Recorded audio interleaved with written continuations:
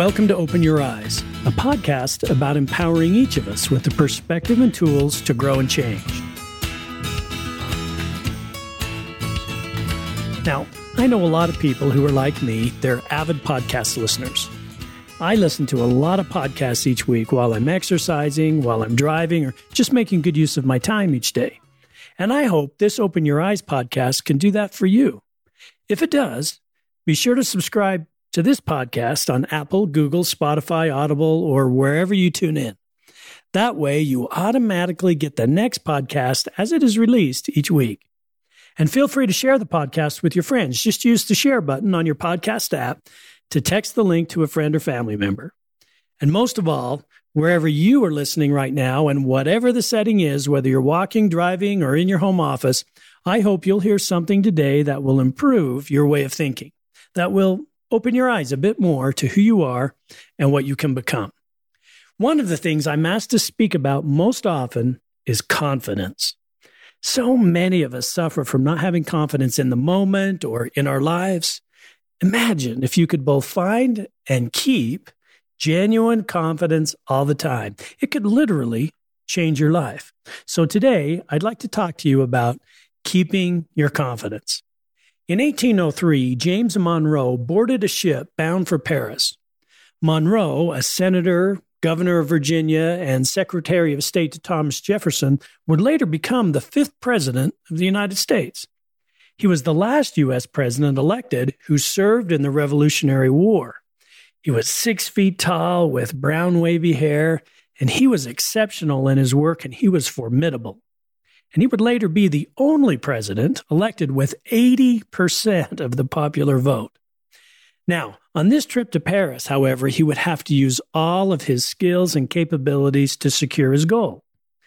His goal was assigned to him by Jefferson himself, and to be honest, Monroe was unsure he would succeed. What was that goal? Convince Napoleon Bonaparte that if they did not sell, the French did not sell the city of New Orleans to the U.S., Monroe would head directly to England and sign a lasting treaty with the British. You see, Spain had recently given Louisiana to the French, and Monroe was authorized to spend $10 million for New Orleans. Why?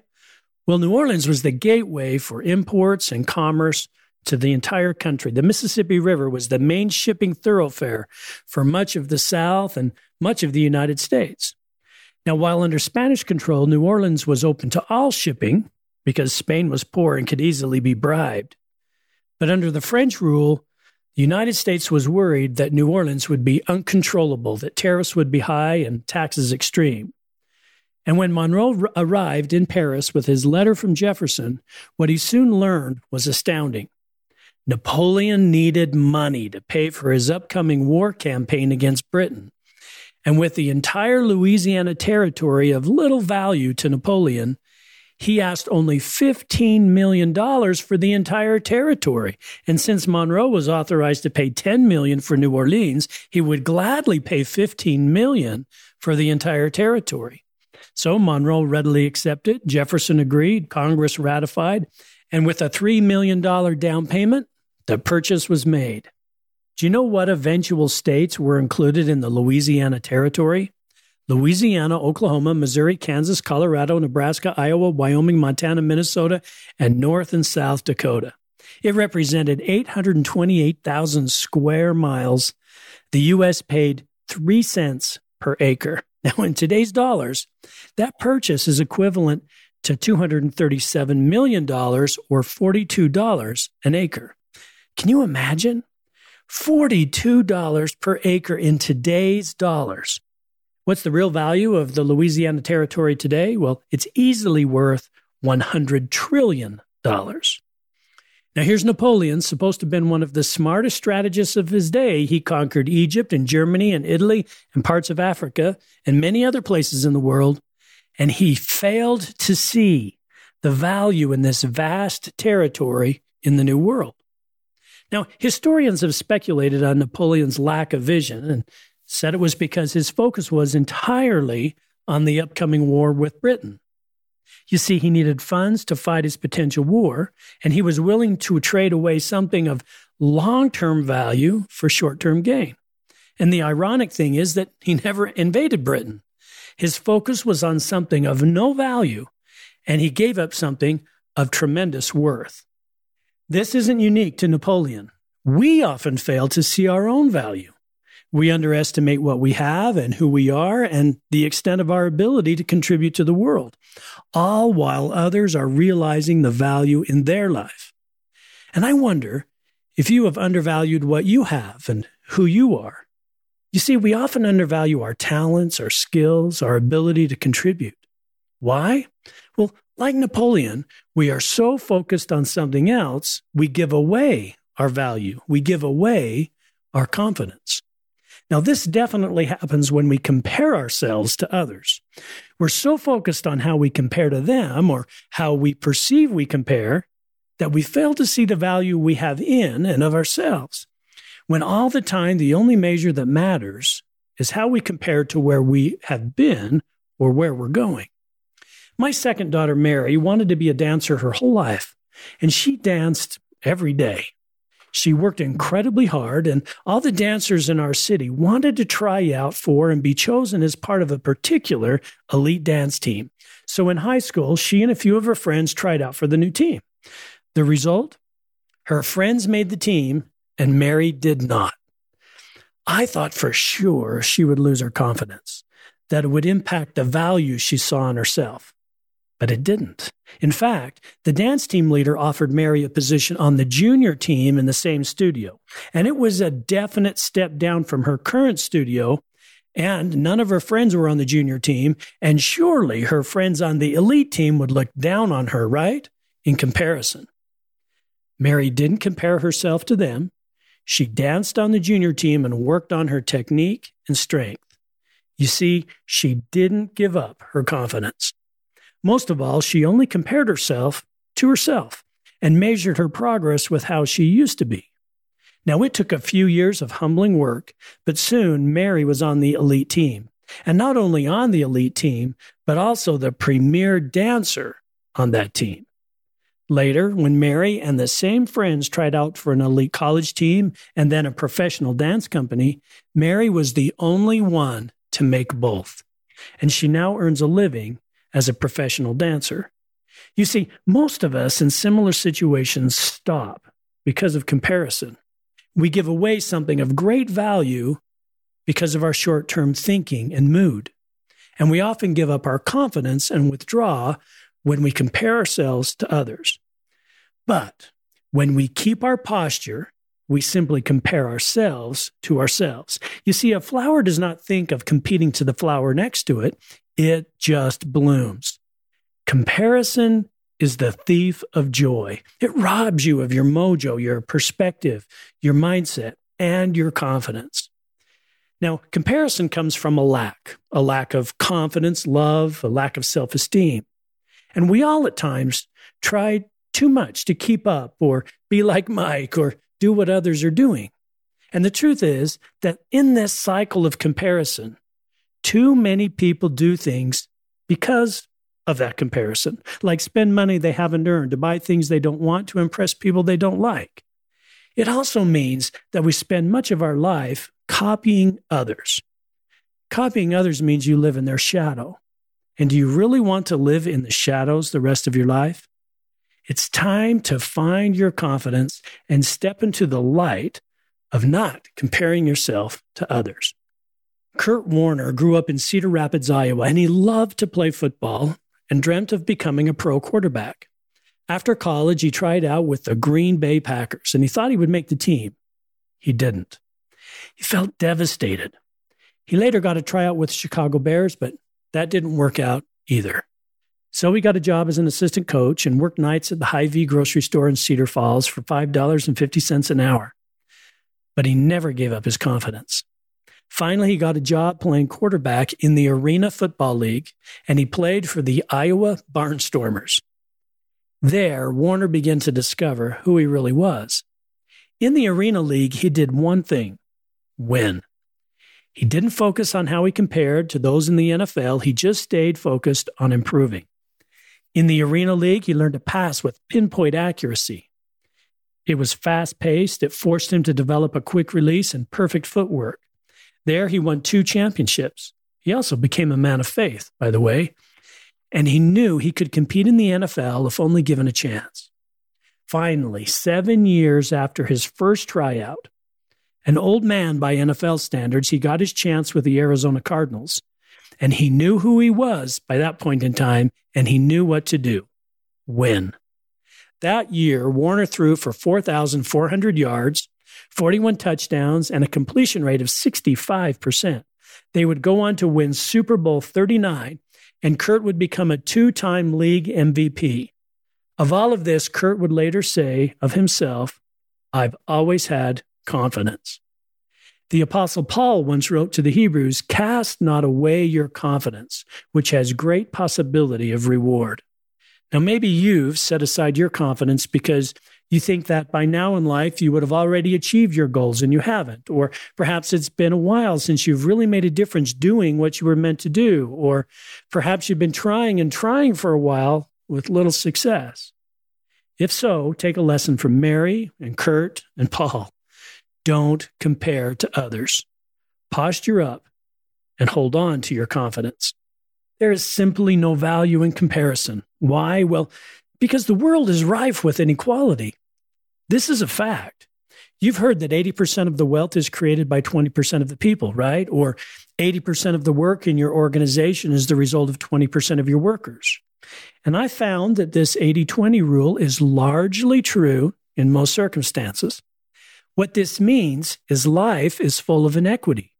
It means that the 80% will rarely measure up to the 20%, or at least they don't measure up at the moment. And this means there will always be people around that will be better at something than you. And when we compare, we become stuck, paralyzed in our ability to act. This lesson was taught to me by Dean Furness, who was injured in an accident and paralyzed from the chest down. Dean says in the weeks following his accident, he was more paralyzed by comparison than he was physically by his accident.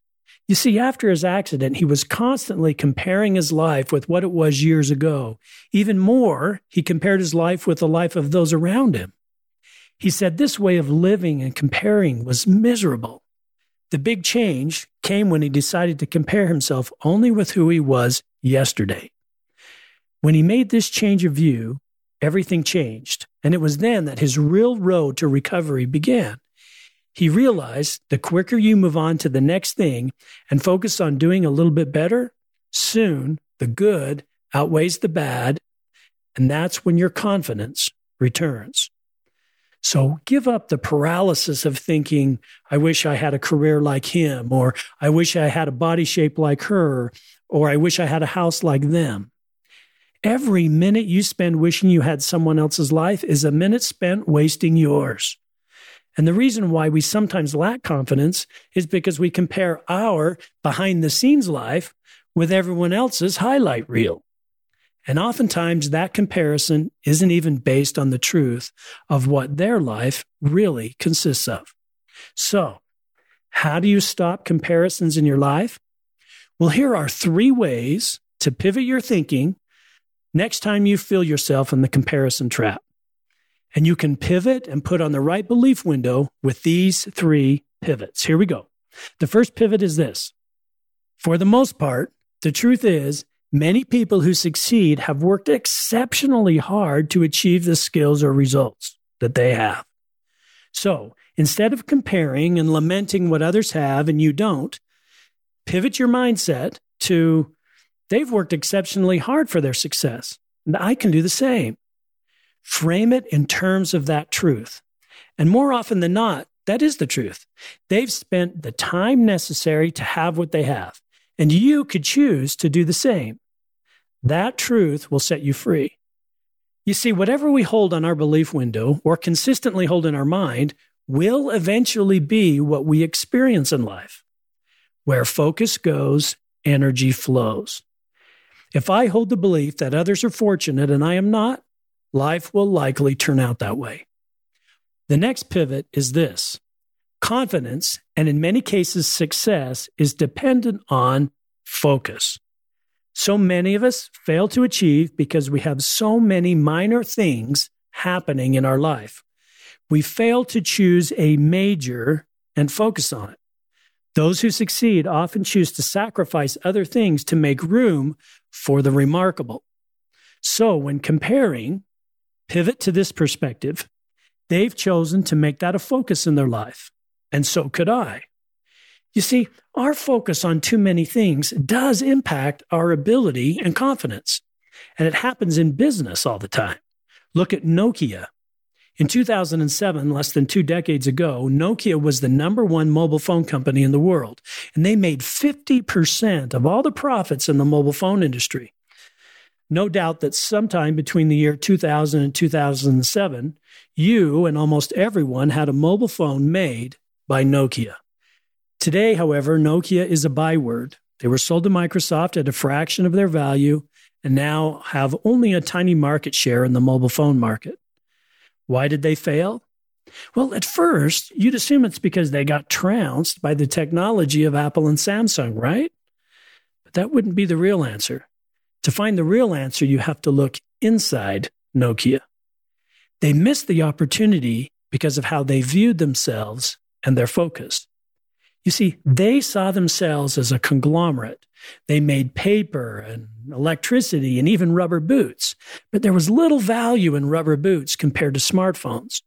You see, they failed to see themselves as the mobile device communications leader because they were focusing on too many things. And as a result, they missed the boat, and they let Apple and Samsung take the lead. And today, Apple is worth 200 times what Nokia is worth. So, if you want your confidence back, learn this lesson.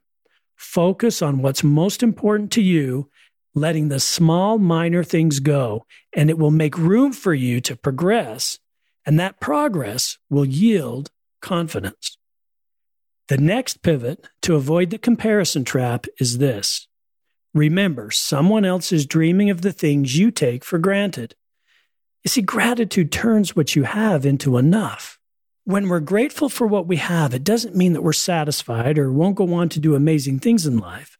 What it does mean is we focus on keeping our confidence and keeping our positivity about us.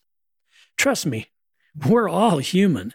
And it's okay to have a meltdown and wish things were different now and then. Just don't unpack and set up shop and live there. Cry it out, then remember what you've got, return to your confidence, and refocus on what you're grateful for. You see, when you're grateful, you can bear difficulties much easier. When you're grateful, it's hard to be angry or worried or anything else. It's not the load that breaks you. It's the way you carry it. And it's easy, and the load is light when you're grateful. Now, a simple practice of thinking of things you're grateful for can change your mood and give you renewed confidence. Let me give you a simple example. Right now, think about the one thing that you're most grateful for in your life. And when I say think about it, I mean really think about it.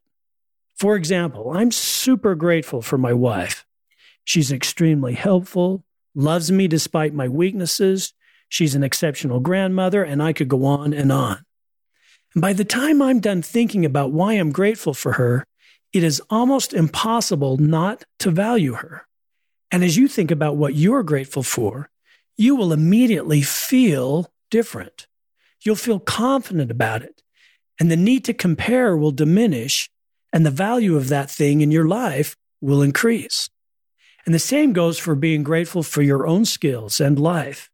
You have something about you for which I'm certain you're very grateful. Maybe it's you're a good people person or a dedicated exerciser or faithful or whatever your gift may be. And if you really think about it, you will feel different. Remember, it's the emotion that creates the motion, meaning the feeling of it will direct your confidence and your actions. I will tell you, in my life, I faced a number of circumstances when I failed or I was dwelling on my failures. And I've learned that when I pivot to being grateful and gracious, things just tend to work out. A grateful and gracious person almost always wins. Gratitude is a mark of a noble soul and a refined character. And when you're grateful, you're more humble, you're more likable, And in my opinion, gratitude is the catalyst for all other noble characteristics. The struggle ends when gratitude begins. Now let's talk about keeping your confidence. In the early 1980s, Bob Gale, a screenwriter and film director, was home visiting his parents. And he picked up his father's yearbook only to discover that his father was class president. He was shocked. This guy in the yearbook picture wasn't the mild-mannered underachiever that Bob had grown up with. And the more he dug into his father's past, the more he learned that his father wasn't who he eventually became. And resolved not to let that happen to him, Gale sat down and wrote the script to a movie you know as Back to the Future. In his movie script, Marty McFly is disappointed with his parents, his siblings, and his life. So he eventually meets Dr. Emmett Brown, who discovers the flux capacitor after slipping and hitting his head on the toilet seat. This flux capacitor and a bolt of lightning generates the 1.21 gigawatts of power needed to get back to the future. And Marty does exactly that. Marty then finds a different future in which his father is self-confident, his mother is fit and healthy, and his brother and sister are doing what they were meant to do. The intended point of the movie was that we, if we had a redo in life, could and would create a better life, a life of confidence, a life of greater value. And Bob Gale said that it was his entire point in writing Back to the Future. He wrote it so that people would take a look at their life, at who they were, and what they'd hoped for, and decide differently. Isn't it time to get back to the future of your life and leave behind the things of the past or the comparisons of the present? So, wouldn't it be great today if you fell, hit your head on the toilet seat, or got a bolt of lightning, or whatever it takes to give you the flux, the stream of energy, the sudden flow of strength that you need to get your confidence? Because the truth is, you are exceptional. You have immense value, and perhaps you haven't yet given the focus to what you were meant to do, but it doesn't mean the value isn't there. It's time to choose the better part of you. Your smarts, your goodness, your drive are unmatched, and God did not give you the gifts that you have for you not to open those gifts and use them to make your life, your identity, yourself remarkable. So, how do we keep our confidence? Action. Any action of any kind creates confidence. Now, consistent action repeated with intent helps you keep that confidence. One of the actions that has always helped me in life is this: start your day right away. Early in life, I joined the 5:30 Club. It sounds early, but 5:30 a.m. gives me the time to both exercise and read something inspirational. And I add an extra booster. I listen to podcasts of all kinds when I exercise. You'd be surprised how you feel when you do both of those things before everyone else gets up and gets going in the morning, and especially before you start the other priorities of your day. There's a massive amount of confidence in this simple habit. This action will infuse your life with good. Imagine yourself 10 years from now if you did this every day: exercise and read. Not only would your physical health be significantly different, but think of what you'll learn. Each morning, you can get a sense for how to live better, to think better, and be a better person. And this can't help but become part of who you are. 10 years from now, you'll be a different person as a result. Each morning, adding a little by little, principle by principle, concept by concept, and habit upon habit, you'll grow in confidence. Another action that will change your confidence is this: focus on the most important item of the day, almost at the exclusion of everything else. Focus yields success, and success yields confidence.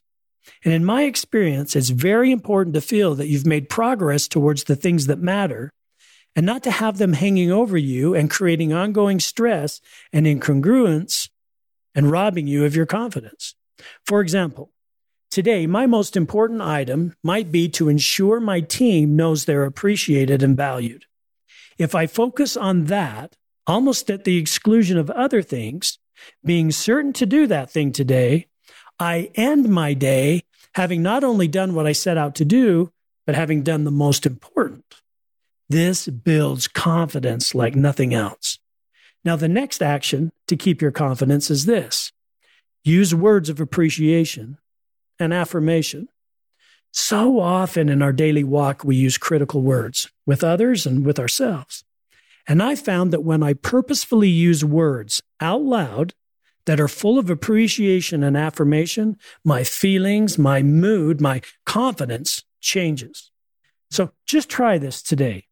When you walk past your son or daughter or any person in your life, stop and tell them why you appreciate them. The minute you begin to use these words, an infusion of confidence will fill your heart, and watch what happens to them. The long-term effect of doing this daily habit is massive. You will find your relationships are easier, you'll have less friction in your daily dealings with people, and you'll feel more empowered as a person. Now, here's the last action to keep your confidence. Take responsibility. When we take responsibility, things change. It means that if you make a mistake, take full responsibility. It means if you think about where you are relative to your goals, take responsibility. It means in your relationships, take responsibility. It's not always fun, but it's always worth it, and it brings immense power into your life. Let me give you a simple example from psychology research. One of the most often replicated social experiments about the power of personal responsibility is often done on college campuses. It's called the mirror experiment. One example was done at the University of Central Florida. In that study, 185 undergraduate students were split up and put into one of two rooms.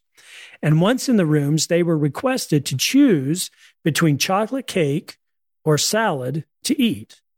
Then they were asked to rate its deliciousness. Now, half the students were placed in a room with mirrors on the wall, and the other half in a room without mirrors. Researchers found that students who were in the room with mirrors more often chose salad rather than chocolate cake. And of the students that did choose chocolate cake, they rated the cake less tasty than the students who ate cake in the room without mirrors. You see, the mirror enabled students to view themselves objectively and help them to judge themselves and their behaviors as if they were watching themselves. They were taking personal accountability of their actions. Similar examples have been done in other settings. The University of Rotterdam did an experiment in which they placed a man on the street, gave him tattered clothes and the appearance of a beggar, and observed how often money was placed in the tin cup in front of him. At one point, the researchers secured a mirror in front of the man's face. This way, people would see themselves in the mirror when they approached the man. And after that, with a mirror in which the people saw their own reflection, the donations increased by 500%. Likewise, when we look at ourselves objectively and take responsibility, our choices change. When you objectively view yourself with the understanding that you can improve and you don't have to improve in everything now, but you can do it, confidence improves. So remember, start your day right. Focus on the most important item of the day. Show genuine appreciation and take personal responsibility. Now, think about how your day and your life would change with these 4 daily actions. You'd be a different person, wouldn't you? You'd be more confident and feel of more value. And here's the thing. You are already a person of immense value. The key ingredient to realizing that value is confidence. So I end where I started today. Imagine the true value inside of you, your business, your life, when you pivot from the practice of comparing yourself to others. And learn a lesson from Napoleon. Appreciate and value what is good in your life. Don't let the short-term emotion of comparison or anything else diminish who you are and what you have. Perhaps you're like Nokia, a conglomerate of sorts, doing lots of things poorly, but nothing exceptionally well. So get focused on what's most important. Get rid of the distractions keeping you from growing your most important asset on your balance sheet. That's you. Keep your confidence by starting your day right. Focus on the most important. Show appreciation and take responsibility. And most of all, get back. Get back to your future. Your future is waiting for you to give your full confident self so you can improve your life and change what needs changing. So get back to the right action, get back to the right feeling, get back to the giving, and get back to the future that you know is waiting for you. Thanks for being here today. We'll talk about your next steps to opening your eyes in our next podcast, and I look forward to being with you again soon.